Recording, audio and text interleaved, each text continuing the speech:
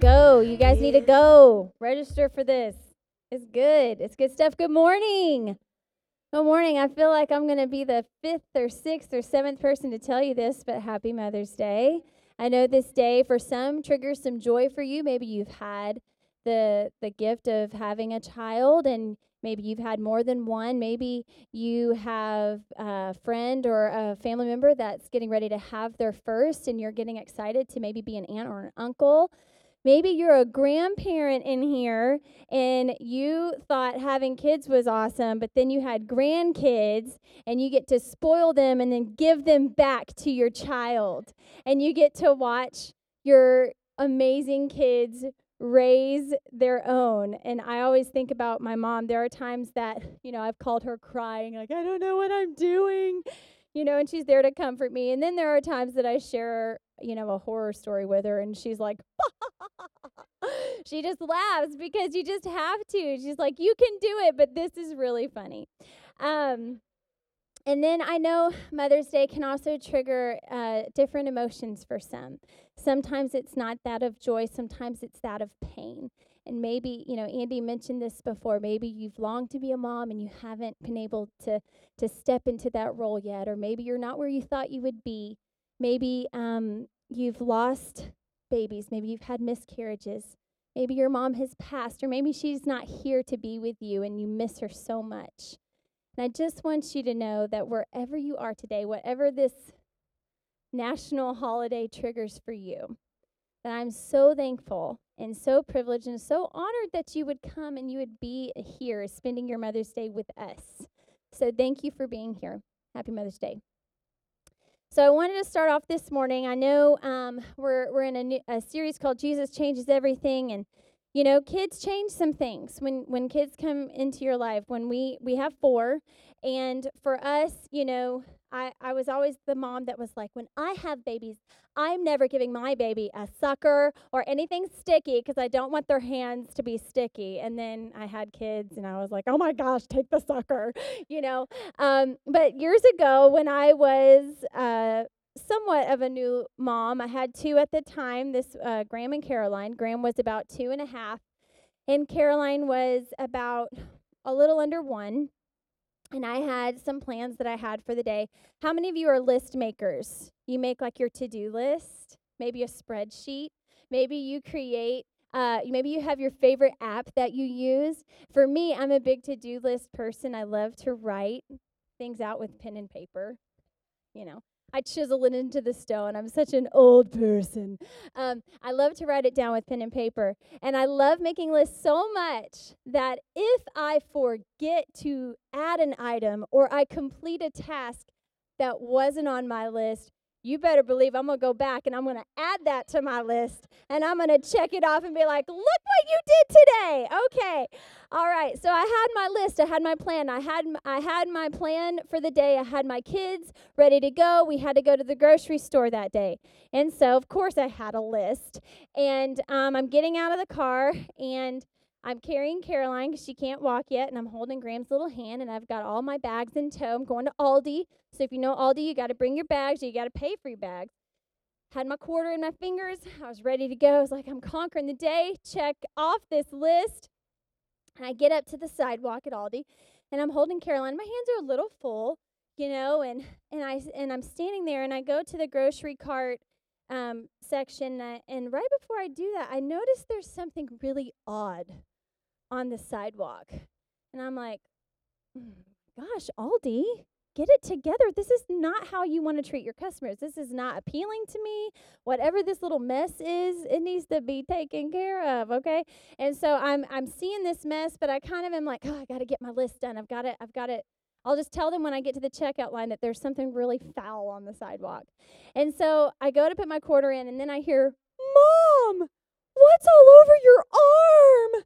And I was like, I think that was my son that just said that. And I turn around, and my sweet little angelic being that I'm holding that's brought me so much joy in my life, who, by the way, I had secured tightly her clothing for that morning. Diaper was intact, clothing all set. Somehow, this sweet little baby. Something was coming out of her, and it was going everywhere, and it was all over me, all over the sidewalk, and I'm standing there, and I'm like, okay, I've got to get through this. I can't run and hide. I've got okay, so I wasn't a big person that worked out, but I did one of those amazing squats, and then I had the diaper bag, and I just was talking to Graham like nothing was wrong, and I got all these wipes out, and I'm just cleaning the sidewalk pretending nothing's wrong. Everything's fine. Everything's fine. I'll be fine. Everything's fine. And so I'm cleaning up, I throw it away, and then I can't go grocery shopping because I'm covered in this mess. And so now I have to get to the car and walk to the car. I have so many stories like this, by the way, that are just humiliating and hilarious all at the same time. But I'm having to walk to my car, and I have to figure out a way to get my kids back in the car and clean them off and clean me off. And thankfully, there was a sweet woman in the parking lot that was like, "Can I help you?" I was like, "Yes, you can. I need so much help right now." And so she helped me. I got everything cleaned up. I didn't ask her to do any of the cleaning. I was like, "Can you just hold his hand while I stand here in the trunk and do something?" And so I cleaned everything up, but I was frustrated. Can you guess why I was frustrated that day? I couldn't check it off my list. My kids interrupted my plans for the day. They interrupted my plans, and I was not happy about that. And not just kids. Kids aren't the only thing that interrupt our plans, right? We get flat tires. We get an unexpected, leak in the basement, or, something. Maybe you have groundhogs like we do that live in your backyard and start burrowing holes through your land. Or maybe something comes up medically and you've got to go to the hospital, or you've got to go help a friend whose car broke down. You just never know. You never know. There's always things that are interrupting our plans. But there's something that I can guarantee you, even though I don't like my plans to get interrupted, there is something I can guarantee you that will interrupt your plans and that will change your plans. And that's living a life surrendered to Jesus Christ. And it's going to change your plans in the best way. You see, I grew up in the church. Years ago, I was in Snellville, Georgia. That's where I went to high school. I was in Snellville, and I was in my little house on Stonedale Place. And I had some friends over. I'd grown up in the church. My parents are lovely. They're amazing. They love Jesus, and they raised us so well. And I remember putting my faith in Jesus at an early age and probably recommitted my life at every youth event that we had, because I was like, I just want to make sure. I just want to make sure, Lord. I love you. I just want to make sure. And I remember sitting in my room, and I had two friends with me. And one of them, I had my Bible on my nightstand, looking really cute. Had Amy Graham on it, my name. I was like, oh, yeah, that's my Bible. And she picks it up, and she goes, "So, Amy, tell me, what is this thing about? Tell me about this." And in that moment, I had no way to respond to her. I had no way to really help her or tell her about my Bible or what it actually meant, or that I knew what was in it. I mean, I knew the staple stories that you grow up learning in church, but I didn't really know that it was alive and active. I didn't really know that I could stand on it, or it wasn't in me. And so a few weeks later, I just thought about this so much, and I took a moment and I said, God, in the same bedroom, God, would you, Lord, I believe in you. I know I put my faith in you. I know that my eternal life is with you in heaven. But God, I know there's more for me on this planet that you have called me to do. And so, God, I surrender my life, and I surrendered every aspect of my heart to him that day. I was 16 years old, surrendered my heart to him. And from that moment on, I didn't want Jesus to just be part of my life. I wanted to be part of his plan. And when Jesus changes everything, he changes our plans. It's not about Jesus being part of our life. It's about us getting to be part of his plan. So let's pray, and then we're going to jump into some scripture. Lord, we just thank you for this time. We thank you for today. Lord, I thank you that wherever we are, wherever we're coming from today, God, you meet us. And Father, I'm just asking, Holy Spirit, that you would speak to us right now. God, whatever we're carrying in with us, Lord, let us lay it down. And God, would you give us eyes to see, ears to hear, hearts to receive, minds to know, God. Lord, let us receive from you this morning. In Jesus' name, amen. Amen. So, if you didn't guess it already, today we're talking about how Jesus changes our plans today. Jesus changes our plans. We're going to be starting in the book of John today, John chapter 4. So, if you have your Bible, you can go ahead and grab that. Again, that's John chapter 4. It'll be up here on the screen in just a moment. I'm going to be drinking a lot of water, you guys. I'm so sorry. I'm not doing it on the microphone, though, for mouth noises. I respect you. I got you. John 4. Okay. So, I know. It's bad. I'm a mouth noise person. Anyways, this is not the message. Okay, John chapter 4. What we're going to be looking at is if we really believe that Jesus changes everything and that he changes our plans, we're going to be able to look at how Jesus handles himself in this passage this morning and actually be able to imitate him, do what he does, and figure out how to do this when we leave the school. So John chapter 4, verse 6, John chapter 4, verse 4, Jesus is getting ready to leave Judea and head to Galilee, and this is where we start. Now, he had to go through Samaria, so he came to a town in Samaria called Sychar, near the plot of ground where Jacob had given to his son Joseph. Jacob's well was there, like a literal well. Jacob's well was there, and Jesus, tired from his journey, sat down by the well, and it was about noon. So just to give you guys a little understanding, a little context of what Jesus is doing, he's leaving Judea, he's going to Galilee, and if you look at a map, Samaria is right between these two places. And if Kennesaw Elementary School were to be Judea this morning, and we were going to stop in Sychar, we would literally go outside on foot, and we would walk to the Mercedes-Benz Stadium. Okay, that's how far Jesus walked. It took him about 7 to 8 hours, okay, a 7-hour journey, and it was probably even more rough terrain than what we have here. So he walked that far. So when it says he was tired, he needed to stop for a drink of water. So here we go, John chapter 4, verse 7. When a Samaritan woman came to draw water, Jesus said to her, "Will you give me a drink?" The Samaritan woman said to him, "You are a Jew, and I am a Samaritan woman. How can you ask me for a drink?" For the Jews do not associate with Samaritans. Jesus answered her, "If you knew the gift of God and who it is that asks you for a drink, you would have asked him, and he would have given you living water." "Sir," the woman said, "you have nothing to draw with, and the well is deep. Where can you get this living water?" She's being literal here. She's not grasping this. "Are you greater than our father Jacob, who gave us this well and drank from it himself, as did his sons and livestock?" She's kind of puzzled, like, where are you going to get this living water from? What are you talking about? You have nothing to draw from. Pick up in verse 13. Jesus answered, "Everyone who drinks this water," talking about the water in the well, "will be thirsty again. But whoever drinks the water I give them will never thirst. Indeed, the water I give them will become in them a spring of water, welling up to eternal life." The woman said to him, "Sir, give me this water so that I won't get thirsty and have to keep coming here to draw water." He told her, "Go call your husband and come back." "I have no husband," she replied. And Jesus said to her, "You're right when you say you have no husband. The fact is that you've had 5 husbands, and the man you now have is not your husband. What you have just said is true." And in verse 19, she says, "Sir, I can see that you are a prophet."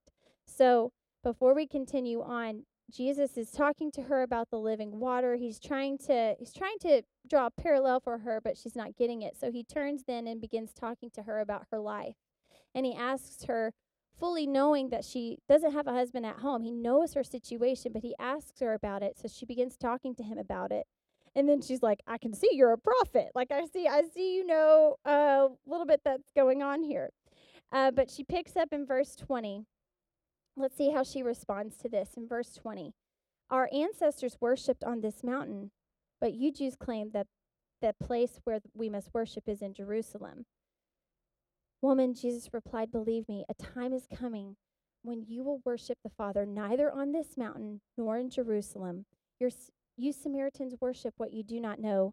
We worship what we do know, for the salvation is from the Jews." He's talking about the heritage, the lineage of Jesus through the Jewish people.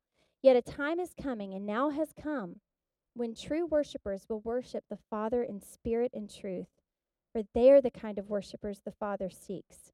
God is spirit, and his worshipers must worship in spirit and in truth. And the woman said, I know that Messiah called Christ. Yeah, I know he's coming. And when he gets here, he's going to explain everything to me. Like, it's fine. I got this. You can go on. I know who you're talking about. And then verse 26, Jesus declared, I, the one speaking to you, I am he. So real quick, what we can't miss here in this last part of this passage is he's talking to her about worshiping in spirit and truth. She tied her belief, she tied her salvation, she tied everything of who she was, her religious beliefs, to a place of worship. And what Jesus was disarming there was saying, it's not about, you can worship in Kennesaw, or you can worship in Boston, you can worship in Cairo, Egypt, for all I care, but God is not looking for the location of where you worship. He's looking at your heart and your mind. Have those been transformed? Are you worshiping in spirit and truth? And so she gets a little defensive, and she's like, I know what you're talking about. I know Jesus. I know he's the Messiah. He's the one that's to come. And then he says, surprise, I'm him. I'm Jesus. And so in just a moment, we'll see how the story ends. But what we know from this point on is that the woman goes back and she begins telling other people what just happened at the well. So this morning, we're going to look at 3 ways. Now, these are just 3 things that stood out to me. The beautiful thing about reading our Bible and studying Scripture is that I can pull out 3 things that maybe God spoke to me, but you might pull out 10 other things that God spoke to you. So I encourage you, take the time to read your Bible and say, Holy Spirit, show me what you want to tell me today through this passage. Because every passage, I feel like, could preach 10 different things. So let's do this. We're going to look at 3 ways that we can model after Jesus and how Jesus changes our plans. Are you ready? All right, here we go. Number 1, we get to be intentional. Be intentional. This is what I mean by this. When we look at this passage in John 4, it says that Jesus had to go to Samaria. He had to go to this town. And when we read it, most of the time we look at that and we're like, okay, I mean, when you look at the map, it's a straight line to Galilee, so of course it would make sense.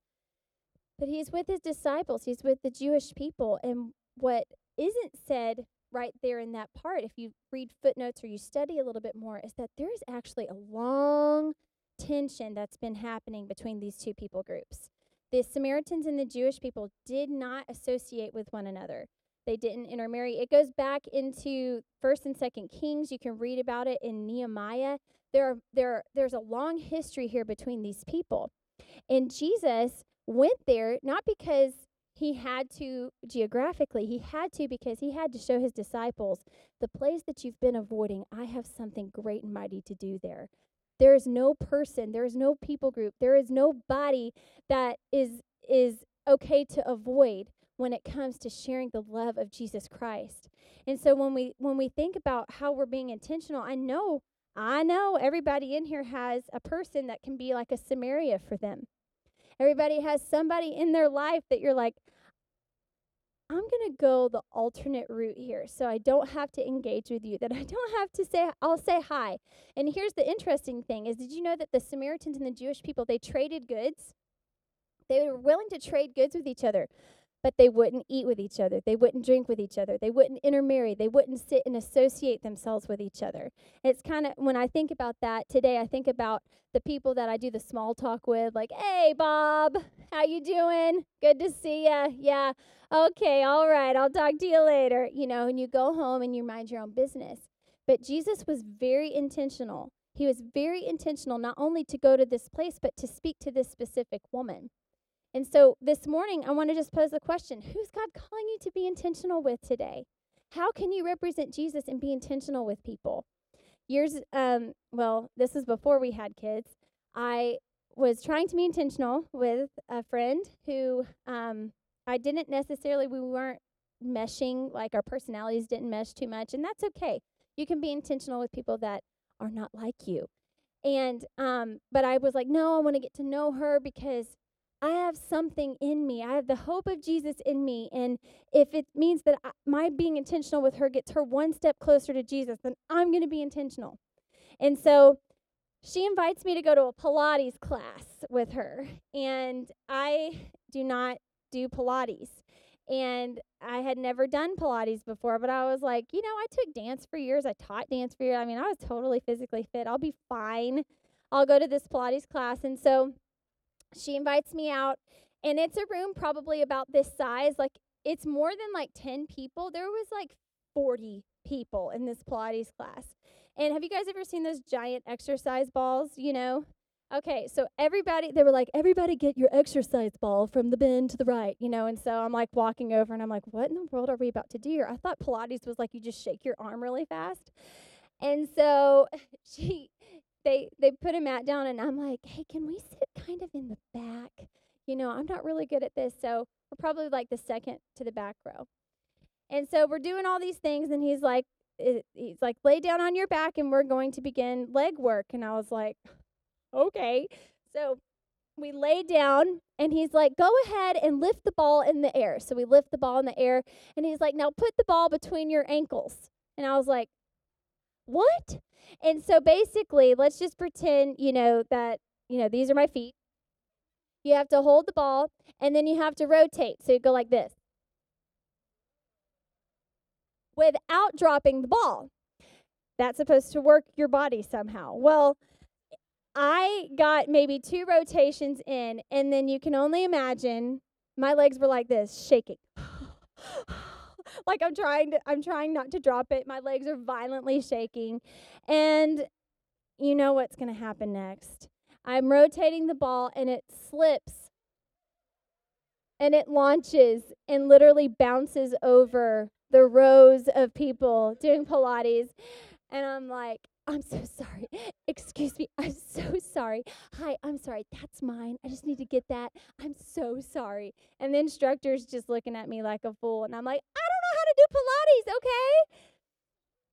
But God calls us to be intentional. That means we get out and do things we're not used to doing. That means we get to go some places that we're not used to going, because we need to show people that we care about them. Mark 12 verse 30 says, love the Lord your God with all your heart, soul, mind, and strength. The second thing is love your neighbor as yourself. There's no commandment greater than these. People want to know that you care about them. They're not projects. People are not projects. And Jesus knew when he went to Sychar and he sat down with this woman, he was going to engage in conversation with her, and he was going to be intentional with her. He didn't see her as a project. He saw her soul. And sometimes we have to say, Jesus, would you help me see people the way that you see them? Would you help me be intentional today? Forgive me for being so avoiding to that person. Secondly, so we got to be intentional. The second thing is don't run away. This is one of the things that stood out to me so big when I read this passage over and over and studied the scripture, is that Jesus is talking to her about the living water, and he's basically offering her hope, but she's not seeing it yet. And so then he takes a moment to listen to her story. He talks to her about her story. He talks to her about her life. And in this situation, the fact that, one, Jesus was a Jewish rabbi speaking to a woman in public, especially with this reputation, alone, this was a big deal. This was not okay. And if you remember what I said earlier in the passage, she said, you're a Jew and I'm a Samaritan. Like, you cannot drink after me. That we do not do this. Jesus began building a trust with her. He began talking to her. He was building a trust. And then what we see happen is that they begin to talk about her life. I'm really curious what the conversation might have looked like. But he talks to her about her situation where she currently is. And it says in scripture that she goes back and she begins to tell people what happened. But if you notice, she doesn't go back and start accusing him. She doesn't go back and start saying, this guy, this Jewish rabbi, he's a Jew, you guys, and we're not supposed to talk with him, and he sat down and he wanted to drink after me, and he wanted, she could have gone and she could have bad-mouthed him and could have drawn up a crowd to do something very different than what she did. She went and she told those people, this man knows, he knew about my life. But he didn't run away. He didn't run from her. He stayed there. He was steady. Romans 2:4 in the NIV, it says this, or do you show contempt for the riches of his kindness, forbearance, and patience, not realizing that God's kindness is intended to lead you to repentance? The Message says this. I love this verbiage. It says, God is kind, but he is not soft. In kindness, he takes us firmly by the hand and leads us into radical life change. And in this moment, we see Jesus sitting, talking to this woman, breaking all the rules, doing all the things that you're not supposed to do. He's being intentional with her. And through this conversation, she doesn't turn and run and never come back. It actually leads her into a repentance moment with Jesus, which is incredible. If we would look at the way that we treat people, and when people open up with their lives, one of the things that hurts me so bad is that the church has often bore the reputation of judging people as they, like, I've got to have it all together before I walk into this church, because if they know my mess, if they know my past, they will not listen to me. They won't accept me. They won't hear me. They won't be able to help me walk in victory in this area. I've got to have it all together before I come. And that's a lie. That's a lie from the enemy, and so many people are deceived by that. But if we run away when people talk to us about it, then we're just going to continue that cycle. We got to look at how Jesus did this. He, even with our kids, my son, we just started going to a new school last year or a couple years ago, and he came to me one day after school, because we're trying to raise our kids well and make good choices. He comes home and he's like, well, Mom, so-and-so started cussing today. And I was like, oh, bud, And he was like, yeah, I guess I can't be their friend anymore. And I was like, well, first of all, great job on catching the fact that he was cussing. I love that you're being aware. But secondly, God doesn't teach us to run from people or to not be kind to them or to not be their friend just because they cuss, or because they're doing something. And let's just you guys can put yourselves in an adult situation, okay? It may not be cussing that you're trying to avoid with a friend, but it might be a little bit more of something that's a little bit more difficult, more challenging. Maybe a circumstance that's been out of their control, or maybe it's decisions, and it's the fruit of those decisions that's led them to the place that they're at. But we tried to take a moment with him and say, look, you get to be their friend. Doesn't mean that you have to be their best friend, but you get to be their friend. Let's have them over for pizza and video games sometime, and you begin to teach your kids, all the while teaching yourself to do the same thing. We've got to stay. We don't need to run away. We've got to be intentional. Don't run away. And the last thing we see here is actually through the eyes of this woman, but the point is to share your story. We get to be intentional. We don't run away, and we share our story. God actually makes his appeal through us. I didn't know if you guys knew this or not, but he actually thought the best possible option for my truth and for testimonies to come through this earth and to go out into the earth and to make disciples would be these flawed human beings who are messy, who have messy lives. Yes, I choose that one. And when you read the Bible and you look at the amount of men and women, there is no perfect person in the Bible that God uses outside of Jesus to make his name known, to make his glory known on the earth. He uses people who have messy lives. Why does he do that? I can't even imagine, one of the things that's so hard for me sometimes is, like, I don't want people to know that I'm a mess. I think some of us have felt this way before, where you're like, you don't need to know my mess. You don't need to, everything's fine. I go to the church on the corner, like the lady was talking about. I know this Jesus, and when he comes, I'll know who it is. Thank you so much. Good day, sir. And we can treat our life that way. We can treat even just the desire to share our story with others. Here's what happened. Let's look at what happens to this woman, though. In verse 39 in John chapter 4, it says, many of the Samaritans from that town believed in him because of the woman's testimony. He told me everything I ever did. This is what she said to people. He told me everything I ever did. So when the Samaritans came to him, they urged him to stay with them, and he stayed 2 days. There he goes, changing plans. He was supposed to make a pit stop. Wasn't even supposed to go to Samaria. Went to Samaria.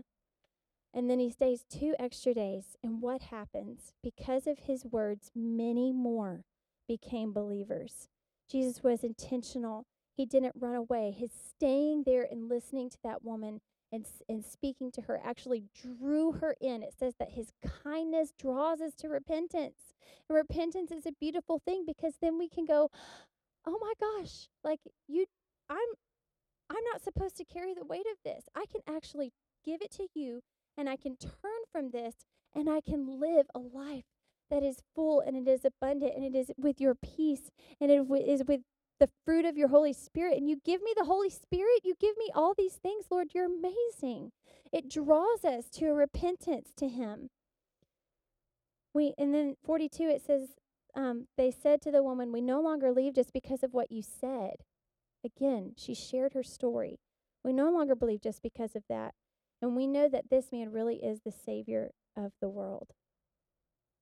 2 Corinthians 5 says this, therefore, if anyone is in Christ, the new creation has come and the old has gone. The new is here. All this is from God, who reconciled himself through Christ and gave us the ministry of reconciliation. That God was reconciling the world to himself in Christ, not counting people's sins against them. And he has committed to us, this is the part we want to stand out this morning. He's committed to us the message of reconciliation. We are therefore Christ's ambassadors, as though Christ were making his appeal through us. God has chosen to make his appeal through you today. He's chosen. Now, let me say this too. I know some of us have different personalities.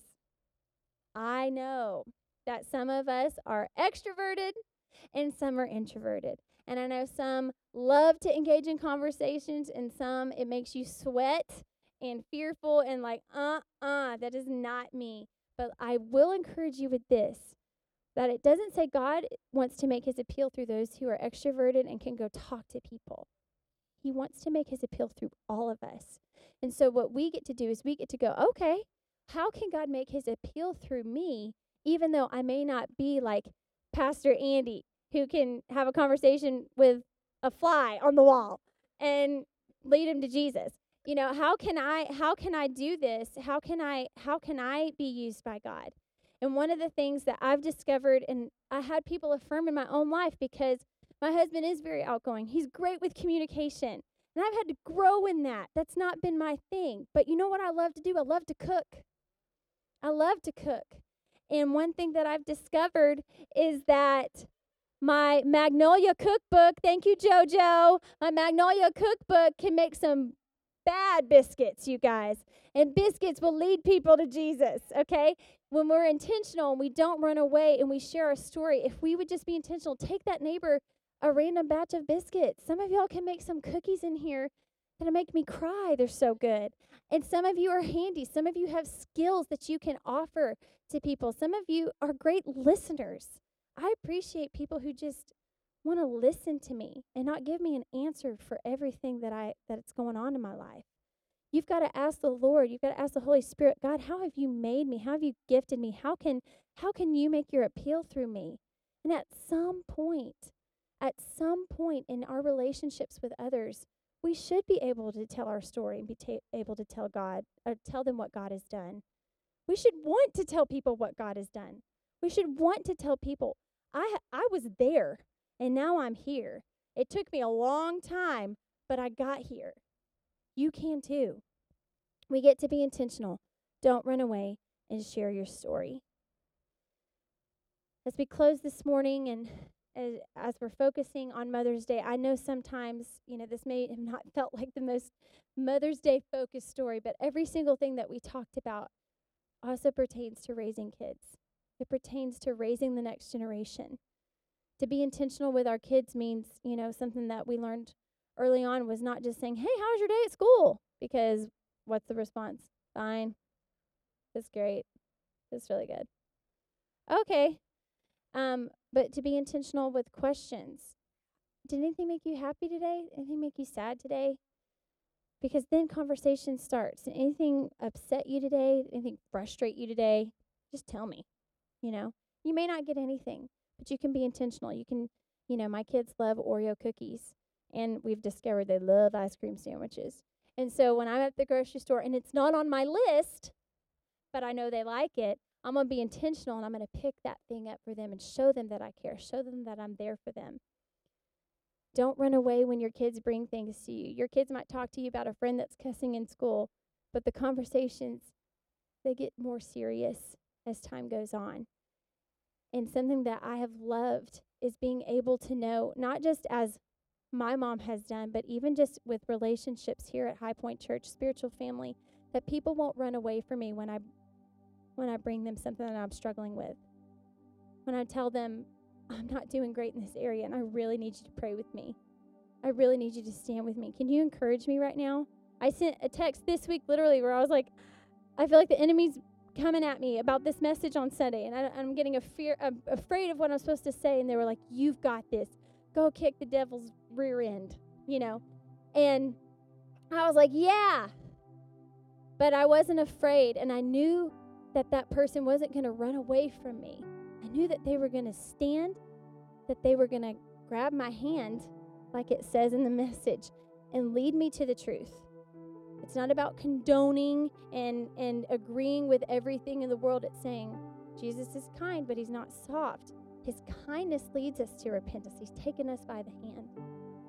And lastly, sharing your story. Your kids got to know that you're not perfect. Oh my goodness, they got to know you're not perfect. They've got to know your mess. They've got to know that you make mistakes. I have made so many mistakes. I've had to repent to my kids like 50,000 times, and my oldest is only 10. There's so much more ahead of me. But there are so many times, and not just with our kids, but with each other, you have to be willing to humble yourself when you make a mistake. Why is this important for our children to see that? Because they need to know Mama needs a Savior too. Mama's not perfect. And I tell them all the time, I'm like, I totally know how you feel. Gigi, Gigi, who you love and adore, she had to discipline me when I was little. And they're like, what? And I'm like, I know it's hard to believe. But I get to share with them, not only relate to them with my life at that age, but I get to say, I still make mistakes, bud. I still make mistakes, sweetheart. And do you know what? There is a God in heaven that loves me so much that he sent Jesus to die for all those mistakes.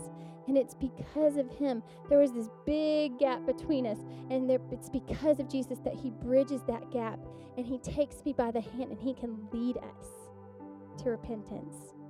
His kindness leads us to repentance this morning. Psalm 127:4 says, children are like arrows in the hand of a warrior. If you're a parent in this room, just remember those rambunctious little boys and girls that you're raising, or maybe have already grown up and gone out of the house. They're like arrows in the hands of a warrior. God has entrusted those kids to you. You are the person that God deemed the best to raise that child. Stand in that security today. When the days are hard, stand in that security that Jesus is with you, that it's not by your strength, it's by his. Also, the scripture I love a lot is his mercies are new every morning. Thank you, Lord, and good night. But he is with you. He is for you. He sees those hours that you stay up praying at night. He sees those times when you shut the bathroom door and you're like, I don't know what I'm doing, God. I don't know what I'm doing. Am I screwing them up? Am I going to be their counseling bill when they're 20? You have those moments, but God sees that. He's with you. He is for you. You get to be intentional. You don't have to. We're not the end users of his grace. We get to share our story with people. We get to share it with our kids. and we will not run away. There is never, never, never, never anyone too lost to be found. We believe that here at High Point. I want to pray with you this morning. And if you find yourself resonating with maybe the Jewish people at the time who were like, what are you doing? These are the people that we avoid. You find yourself maybe even caught in fear to open your mouth. And maybe it's to your own family, but maybe it's to someone at your job or someone who lives next door to you that complains about the height of your grass. I don't know. Whoever it is, if you find yourself avoiding, I want to pray with you that you would be willing to open your heart and open your mind and step out in faith and say yes to what the Holy Spirit prompts you to do, to be intentional. And some of you sitting here, you may have never experienced what I've talked about with Jesus and bridging that chasm for us. And you're like the Samaritan woman who thinks, I've got my mess. I know about Jesus being born at Christmas, and I know he died at Easter, and I've got my mess, and I'll take care of it later. Thank you so much. I want to pray with you too, because there is hope for you this morning through Jesus. He died on the cross for you so that you would have everlasting life. Let's pray. Father, I just pray for those who are, God, just here this morning. God, we thank you for your ministry. We thank you for what you spoke to us today. God, I thank you for the Samaritan woman, God, who you used in this passage, God, to show us, God, that it's through anyone that your miracle is available to, of salvation, Father. We thank you for that. God, I pray for anyone who's struggling with just fear, who's uncertain how to be intentional, who's never really even thought about others outside of their own saving relationship with Jesus. God, would you open their eyes right now to see like you see? God, let us say yes to your Spirit. And every person that we engage with, God, would we be willing and courageous enough to be intentional with them. God, we thank you that it's your kindness that leads us to repentance. And so, God, I even just pray for those who are in a new place right now. Maybe they've fallen away from you.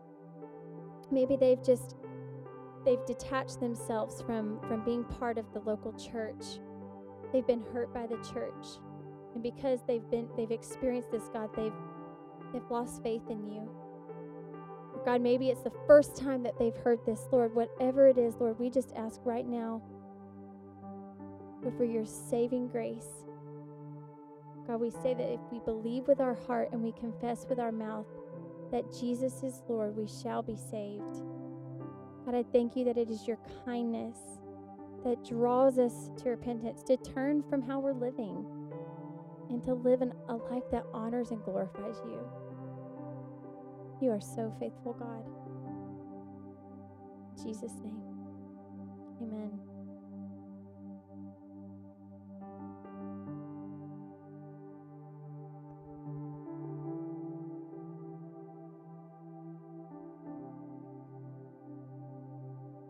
Thank you, honey.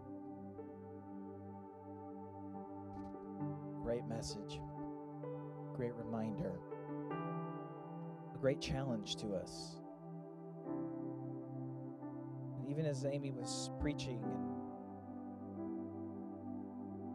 and teaching, she's really great at what she's talking about. She's stretched me and grown me in this area of just what she didn't actually describe it as such, but relational evangelism, which, by the way, is how the vast majority of people come to faith in Christ Jesus. Lasting change is through a relationship with someone that they can trust, a relationship with someone who engages in a life of kindness to them. And that kindness, God makes his appeal through you to them. It's amazing how God works, isn't it? But sometimes when you hear a message like this, you think, I can't do that.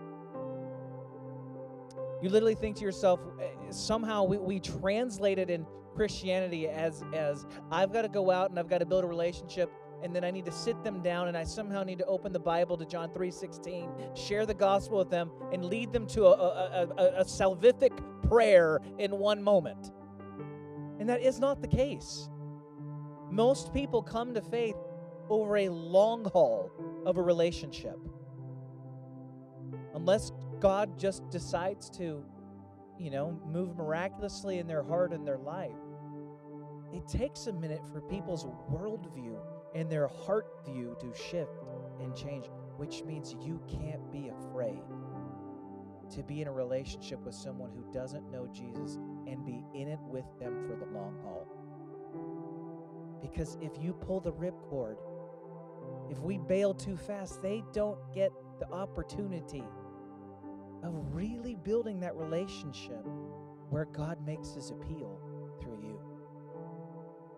If you've been here long, you've heard this kind of message before. I'm hard-pressed to preach a message where somehow you're not being somehow challenged to share your faith with someone.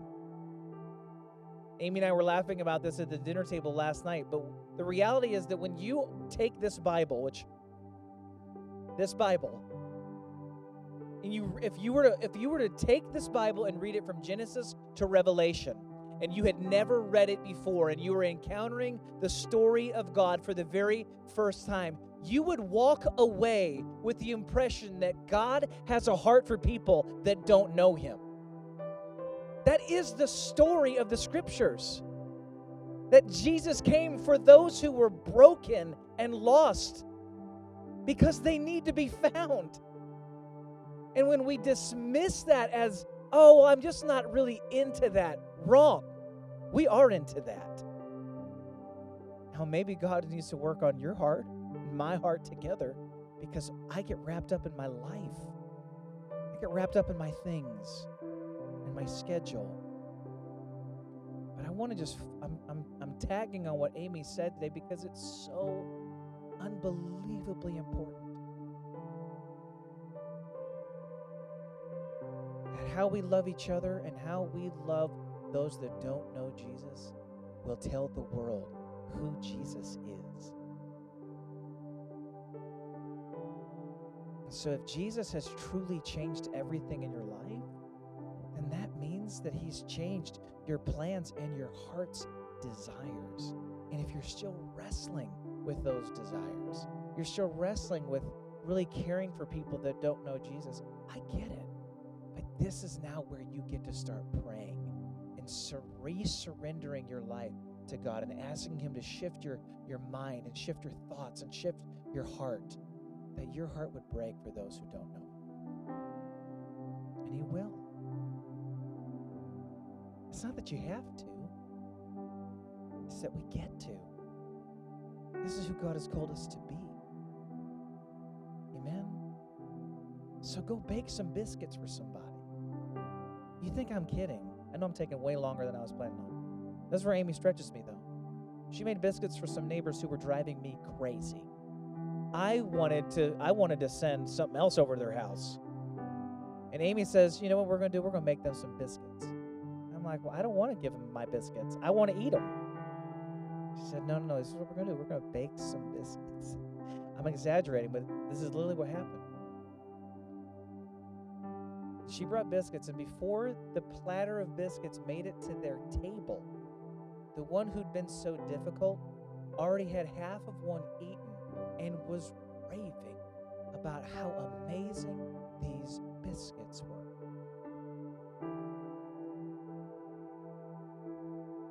And I had to smile because the gospel breaks down walls, breaks down barriers. And the best way to do it isn't to fight, it isn't to be combative, it's to love one another relentlessly. So some of you, what you need to do is just find somebody who you need to bake some biscuits for, and go bake some biscuits. Spend a couple bucks and do something for someone and show them God's kindness, and maybe that leads to a coffee. Maybe that leads to a breaking point in their life where they can call you and say, my life's falling apart. Whatever it is, build up relational equity and invest in them, that you might win the right to have a conversation. about the things that really matter most of all. Things that are more important even than biscuits. Stand to your feet.